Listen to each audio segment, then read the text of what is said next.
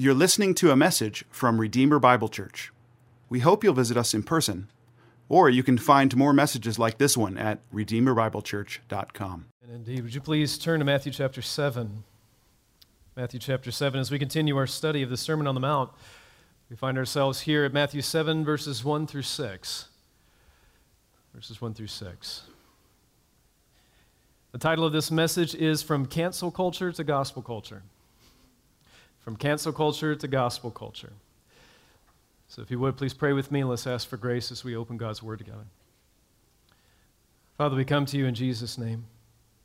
We have sung much truth. Lord, we just ask for grace and faith to apply it and to obey it. Lord, the text before us, in one sense, is very clear and apprehendable. And on the other hand, Lord, apart from your grace, is impossible. But Lord, we ask what Augustine asked all those years ago. Command us what you will, but grant what you command. So we trust you for grace. Would you bless our time? Show us Christ. In his name we pray, amen. From cancel culture to gospel culture, Matthew 7, 1 through 6. I would wager that one of the most overused and misapplied and contorted texts of all of Scripture, and there are many, but if you were to ask me to give my top 3 verses that are pulled out of context and used wrongly, this would be one of those passages. Matthew 7:1. You can go ahead and glance down at it in case you're unfamiliar, but how many times have you been told in person, on social media, in different contexts, judge not? Finish the rest. Lest you be judged. It's always in King James. I don't know why. Judge not, lest you be judged. This is where we find ourselves. This judge not attitude has spawned a new term, and that is cancel culture. And this isn't an eisegetical sermon about cancel culture, right? But I think we're going to see the application to our text.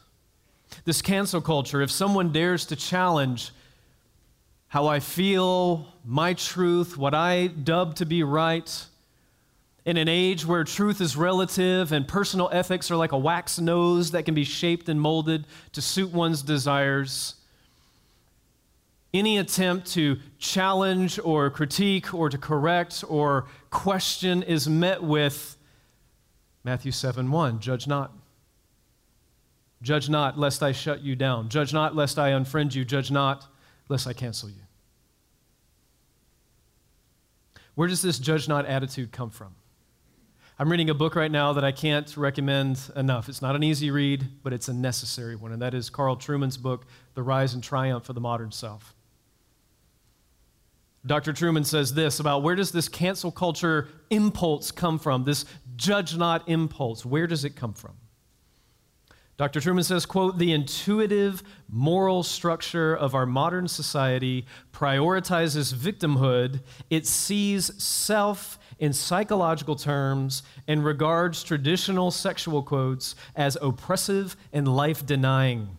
And it places a premium on the individual's right to define his or her own existence. So perhaps, the cancel culture has it right. Maybe that is the proper application of Matthew 7:1. Maybe that's exactly what our Lord meant when he says, judge not. Abstain from any judgment at all. You are simply to love, live and let live. Let bygones be bygones. Truth is indeed relative. Your truth is your truth. Mine is mine. Judgment goes out the window. There's no objective standard, so judge not. Maybe that's what Matthew 7 means. As you can probably guess, that's not what I'm going to preach. We will see that Jesus is not commanding his people to lay aside all judgment. Not at all. As it was in our previous passages on giving and fasting and praying, don't forget we're still in the Sermon on the Mount. It's still building on what has come before. This is not an isolated teaching. And just as in weeks past with giving and fasting and praying, Jesus is infinitely more concerned with motive than he is with method. And it's no different here in Matthew 7. He is much more concerned with motive than he is with method. Dr. Daniel Doriani, I had to put this quote in there. Doriani just hit the nail on the proverbial head. He says, quote, "Jesus does not forbid the evaluation of others. He prohibits the condemnation of others." Jesus does not forbid the evaluation of others. He forbids the condemnation of others. And that's exactly what we see in our text. At Redeemer Bible Church, we want gospel doctrine and gospel culture. And that phrase is something that Pastor Redberg he's been ringing that bell over and over again, and I think he is very right in doing so, and I support him wholeheartedly. We want to be a place marked by gospel doctrine and gospel culture. That means we want our theology to impact the way that we treat other people and the way that we treat one another. And that means that we are not censorious and critical.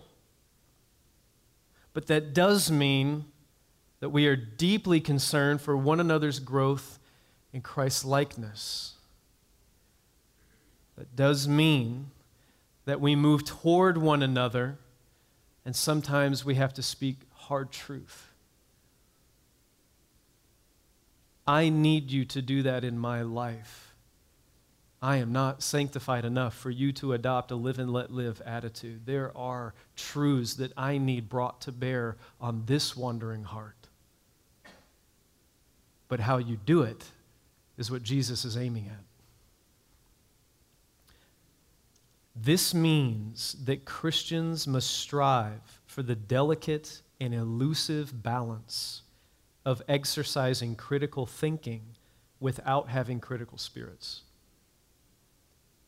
Christians must strive for the elusive balance of critical thinking without having a critical spirit. Jesus is not calling us to abandon all judgment. He's calling us to do it in a way that commends the gospel. So the main point that I'm going to argue from verses 1 through 6 is this. If you don't get anything else, here's the thesis statement. God's grace toward us compels us to speak the truth in love to others. Oh, yeah. God's grace toward us compels us to speak the truth in love to others. Therefore, a gospel culture will be marked by three things. The first of those that it will be marked by is discernment. A gospel culture will be marked by discernment. So before we jump into verse 1, let's go down to verse 6 and let's move it up. We're going to deal with verse 6 first. So here's the elephant in the room. If you read Matthew 7 and say, well, it says judge not, we use Scripture to interpret Scripture, right? The Bible's always the best commentary on itself. Look at verse 6. Do not give dogs what is holy. Do not throw your pearls before pigs, lest they trample them underfoot and turn and attack you. Jesus, literally in verse 6, is saying what? You're going to have to make judgment calls. When you're sharing the gospel, and you ascertain that the person that you're speaking to is blasphemously, hard-heartedly treating the holy things of God as if they are vile, he says, make a judgment call, pick it up, and walk. So clearly, contextually, verse 1 is not calling for the abandonment of all judgment, because in verse 6, Jesus says you're going to have to make judgment calls. We do that all the time, don't we? We do that this morning when we affirm a new pastor or elder. Dayton didn't come to us and say, my true self on the inside, my truth tells me that I feel that I'm an elder in this church, and I demand that you affirm that reality. No. He did aspire, and that's part of his qualifications. But where did we go to affirm that call? 1 Timothy 3, 1 through 7, Titus 1. And we made a judgment call based upon objective truth. We rendered a judgment. Hop down to Matthew 7:15. We make judgment calls in ascertaining what is healthy doctrine and what is unorthodox and heretical. Look at Matthew 7:15. Jesus says, beware of false prophets who come to you in sheep's clothing, but inwardly are ravenous wolves. You will recognize them by their fruits. What did Jesus just say?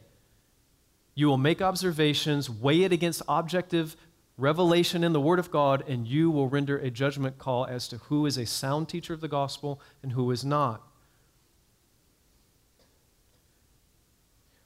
We render judgment on how best to glorify God in this culture. We are called to think on what is true and good and commendable, and we are called to discern what is the will of God in this culture. And we must be able to observe the times and say, render a judgment, and be able to say the woke movement with its inherent Marxism is wrong. The insanity of the LGBTQ movement is wrong. The river of blood that flows from Planned Parenthood and the culture of death that is ours, we must stand up and say, wrong.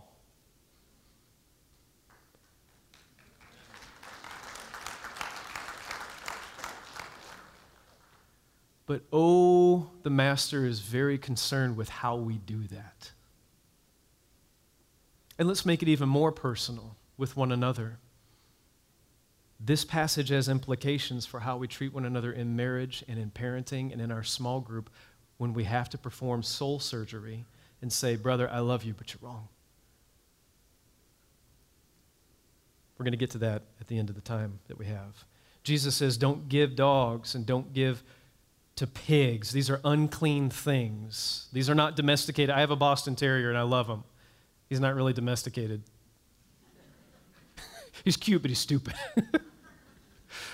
It's not that kind of cute domestic animal. These are wild dogs, wild pigs. These are unclean things. And specifically, Jesus is saying there is a time as you go and make disciples, as you go and fulfill the Great Commission, if someone is taking the holy things of God and treating them in a profane way, you must render judgment and decide to stop speaking, log off, and walk away. And that's okay. We love our enemies. Sermon on the Mount has already called us to that, but we love God's honor more. And so there is a time. In Acts chapter 18, the Apostle Paul is reasoning in the synagogue, and when he found that they were not accepting that Christ was the Messiah, and they were beginning to blaspheme and mock, what does he do? Paul shakes out his garments and said, your blood be on your own heads, I'm out. So clearly, again, there's hammering this whole idea home, that the cancel culture's use of judge not contextually fails, because in verse 6, our Lord and Master says, my people must be a discerning people. It is one thing to render judgment. It is another thing to be judgmental. We need a lot of grace to exercise this, don't we? Goodness, it is so easy to get self-righteous in this. So that's why we want to start with verse 6. A gospel culture in the church and as the church goes out will be marked by discernment. We must know the times, and we must know the Word of God. And now we're going to go back to verse 1. Number 2, a gospel culture must be marked by humility. Humility. Now go back to Matthew 7:1. Now that we've made our argument, I've pled my case, Jesus is not talking about being mute when it comes to issues of truth, but now he's going to get to preparing our hearts to speak it. Look at verse 1. Here we are. Judge not, that you be not judged. For with the judgment you pronounce, you will be judged, and with the measure you use, it will be measured to you. The word that Jesus uses here, krino, judge, krino, K-R-I-N-O, it carries with it the idea of continuous, censorious, critical judgment. Does that change it a little bit for you? Judge not. Well, what is Jesus saying? Because you just said we got to make a judgment call. Embedded in the etymology of the word itself is a call to not be censorious and critical and rendering constant judgments. That's what Jesus is saying in verse 1. It's the exact same word used by James in James chapter 4, verses 11 and 12, when James says this, quote, do not speak evil against one another, brothers. The one who speaks against a brother or judges his brother speaks evil against the law and judges the law. But if you judge the law, you're not a doer of the law, but a judge. There is only one lawgiver and judge, he who is able to save and destroy. But who are you to judge your neighbor? So using Scripture to interpret Scripture, is James saying we just never render judgments, we just let people live how they live? And no. It's the same word. He says you're not to be marked by a critical, censorious spirit, a gotcha attitude. That's not a gospel culture, is where you come in walking on eggshells because someone's going to get you. I've been there. That does not commend the gospel. That does not smell like people that love much because they've been forgiven much. It looks like people that maybe have embraced a false form of righteousness by way of theology and forgetting the theos of that ology. Jesus is concerned here with our motives more than our methods. He says, judge not, for with the judgment you pronounce. It's exactly what James was saying. What is Jesus saying? He says, when you do that, when you're constantly out to get somebody, you are putting in yourself in the place of God. You are acting as if you are the judge, jury, and executioner of everyone around you. And our Lord knows that is not a burden that we can bear. So it is both a rebuke and a loving correction to say, you are not God. You cannot bear that weight. My kingdom people that have been born again and tasted grace and know that their sins are forgiven, they are not to be a constantly critical and censorious people. He says, if you do that, here in verse 2, for with the judgment you pronounce, you'll be judged. How do you make sense of that?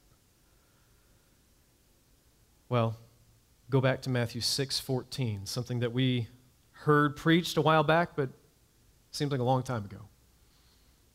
Matthew 6:14, Jesus says, for if you forgive others their trespasses, your heavenly Father will also forgive you. But if you do not forgive others their trespasses, neither will your Father forgive your trespasses. Goodness, what does he mean? It sounds a lot like what he's saying here in Matthew 7:1 and 2. With the judgment you use, it'll be measured out to you again. I would argue what Jesus is saying in Matthew 6 and 7 is if we claim to be kingdom citizens, what are we saying? When we say, the Sermon on the Mount is for me. Jesus is my king. My heart has been changed. He's forgiven my sins. I know that I am undeserving. I am the wretch of amazing grace that we sing so often but don't think about. I am the one that's undeserving, but King Jesus sought me, saved me, bought me, cleansed me, adopted me. That's where I'm at, by his grace alone. And then to turn around like the unforgiving servant and refuse to forgive and constantly criticize. Jesus is saying, what does that say about you? That calls your profession of faith into question. With the judgment you use like that, you will be judged yourself. If you refuse to forgive, you won't be forgiven.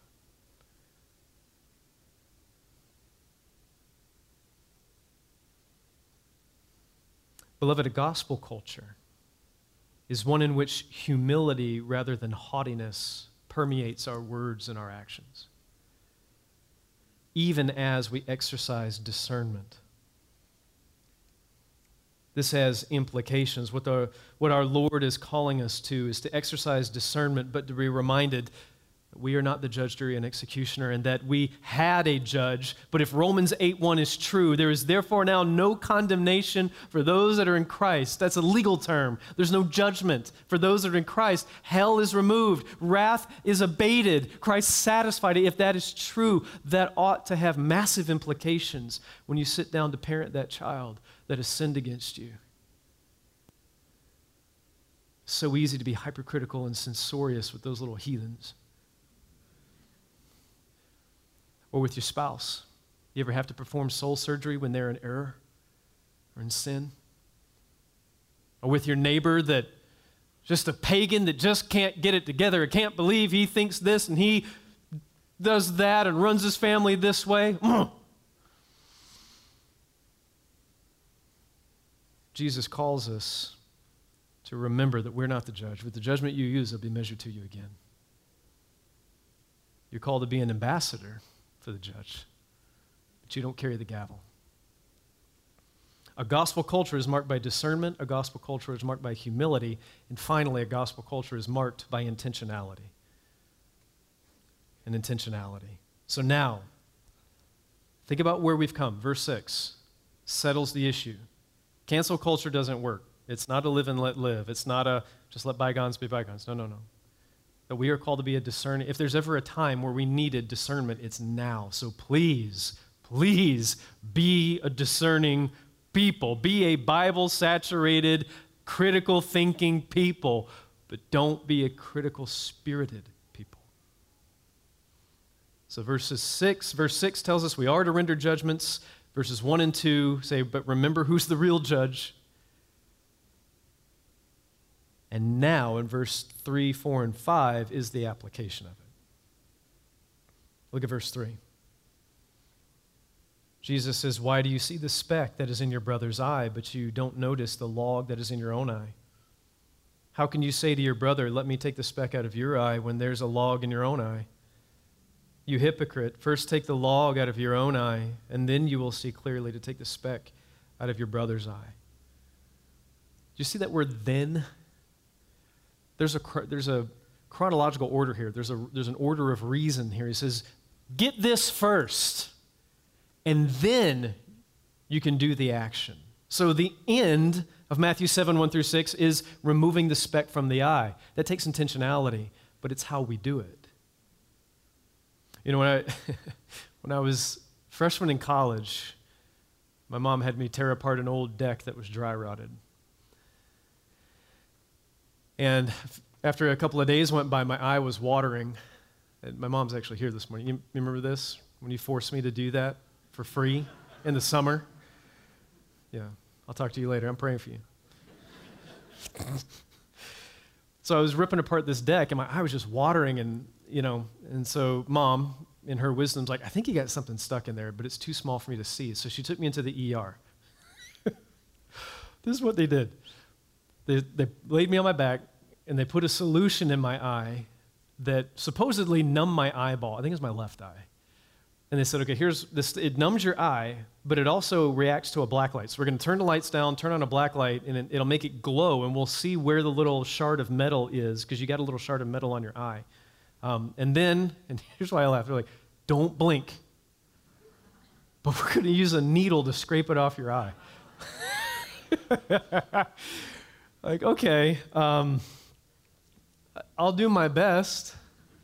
And they did exactly that. They numbed it, and then and you're seeing this needle come down toward your eye. Whew. It was a little tiny piece of metal. But anyway, I couldn't help but think of that as I'm reading this text. So I'm thinking, the last thing I would have wanted was for the doctor to come in, slam down his file, say, okay, I've only got a few minutes. Just get on with this, okay? Keep your eye open. And he comes in, grabs my head. I mean, he's helping me, but that's not what I want. I'm very thankful the doctor that day was gentle and kind. I needed them to invade. My truth at that point, if I said, I believe my truth is that I'm fine, they would say, well, your truth is not true because you have a piece of metal stuck in your eye and you're going to go blind. I'm trying to help you. But I'm eminently thankful that they did it with gentility, with discernment. They got the speck out of my eye. They didn't try to take off any moles and fix anything else. I was there for one reason. And they did it with a steady hand and a kind heart. It's exactly what Jesus is calling us to. Once we realize that judgment calls should be made in the name of love, and we humble ourselves by remembering who the judge really is, and it's not us, then we are ready to speak the truth in love. When Jesus here in verses 3, 4, and 5, and he says, why do you see the speck in your brother's eye? In modern parlance, it could literally be rendered sawdust. Itty bitty. You ever got sawdust in your eye? It hurts. I mean, I know it's man glitter, but it still hurts. But he's talking about something very small, but it shouldn't be there. It's going to cause problems, but he says, but you have a log in yours, and that literally means like a floor joist.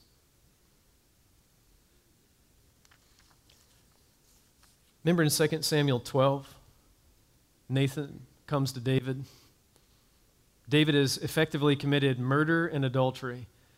And then the prophet Nathan, on God's impetus, by the way, which is grace, sent Nathan to him. And he says, let me tell you a story about a rich man who, he could afford all these lambs, but he took this poor man's lamb and he killed it and served it to his guests. And then in an act of sheer insanity and hypocrisy, what does King David do? What's his name? I'll kill him. And then those immortal words come from Nathan. He says, thou art the man. That is exactly what Jesus would have us avoid. When he says, beloved, yes, there are many specks that need to be removed. You are to be surgeons of souls for one another, for your neighbor that's going to hell and doesn't know me. But make sure that you're scrubbed in for the operation. And you don't roll in with a bad attitude and dirty hands. Remember who the judge is before you start performing soul surgery. So how do we do this? How do we do this? How can the church cultivate the right tools with which to become surgeons of souls? How do I take Matthew 7, 1 through 6, not just 1 through 5, but 1 through 6? I got to make judgment calls in the church, out of the church, in my parenting, in my marriage. I got to help others fight for joy in Christ. A man cannot see his own face. I need to help get the speck out so that they can thrive. How do I do it like that? Richard Baxter, the old Puritan, in his work, The Quietness and Meekness of Soul, said this. This is not mine. This is Puritan literature, so you know it's going to be golden. It's just really good. So let me say this. Richard Baxter says, quote, the three qualifications of a good surgeon are the same that are required in a reprover, meaning a speck puller. He should have an eagle's eye, a lion's heart, and a lady's hand. Meaning, he should be endued with wisdom, courage, and meekness. So what does that look like in a gospel culture? Not a cancel culture. We're not silent. Truth is truth. Amen? How do we do it? Well, let's take our cues from Richard Baxter, and I'll just take a couple of minutes and we'll close here with this portion. An eagle's eye. Ask yourself, am I seeing the issue clearly? Am I thinking about it biblically? Am I making a rash judgment, or is it a pattern of sin that will eventually harm this person's joy in Christ? Is it rank heresy, or is it just immaturity? Is it God's law that I'm enforcing, or is it my law that I'm enforcing?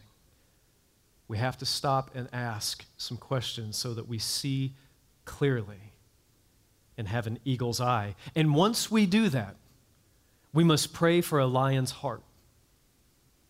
You can see a lot of problems in the culture, but to take up your cross and follow Jesus and say, I don't think that's right, you need courage, my friend. To go to your brother in your small group that you care for and love, but you know that he's in sin, he's not seeing it, it is going to atrophy his walk with Christ, and it's killing me to watch, but I know I'm risking going in and meddling in his life. God, give me courage. Help me see it clearly. Help me see it clearly. And give me courage to step up, because it's a lot easier and unloving to remain silent. But Hebrews 3 says what? Brothers, take care that none of you are hardened by the deceitfulness of sins, leading you to fall away from the living God, but exhort one another every day as long as it is today. That's a means of grace unto perseverance. God, give me courage to be a means of grace to them. We need an eagle's eye. We need a lion's heart. And finally, we need a lady's hand. Unlike modern cancel culture that places the blame for someone's problems on external causes, we need to remember that our biggest problem is in the mirror. Mark chapter 7, Jesus says, for out of the heart of man come these things. So there ought to be a heavy caution as we're scrubbing in for soul surgery to get the log out of our eye, to know that even if they're in sin and it's clear to everyone, I know intuitively that I am not without fault. God, help me, humble me, help me see myself in the light of your law so that when I go in to perform soul surgery, I'm not cantankerous and censorious and judgmental and rough, but I go in with a gentle hand and a sharp eye and the heart of a lion.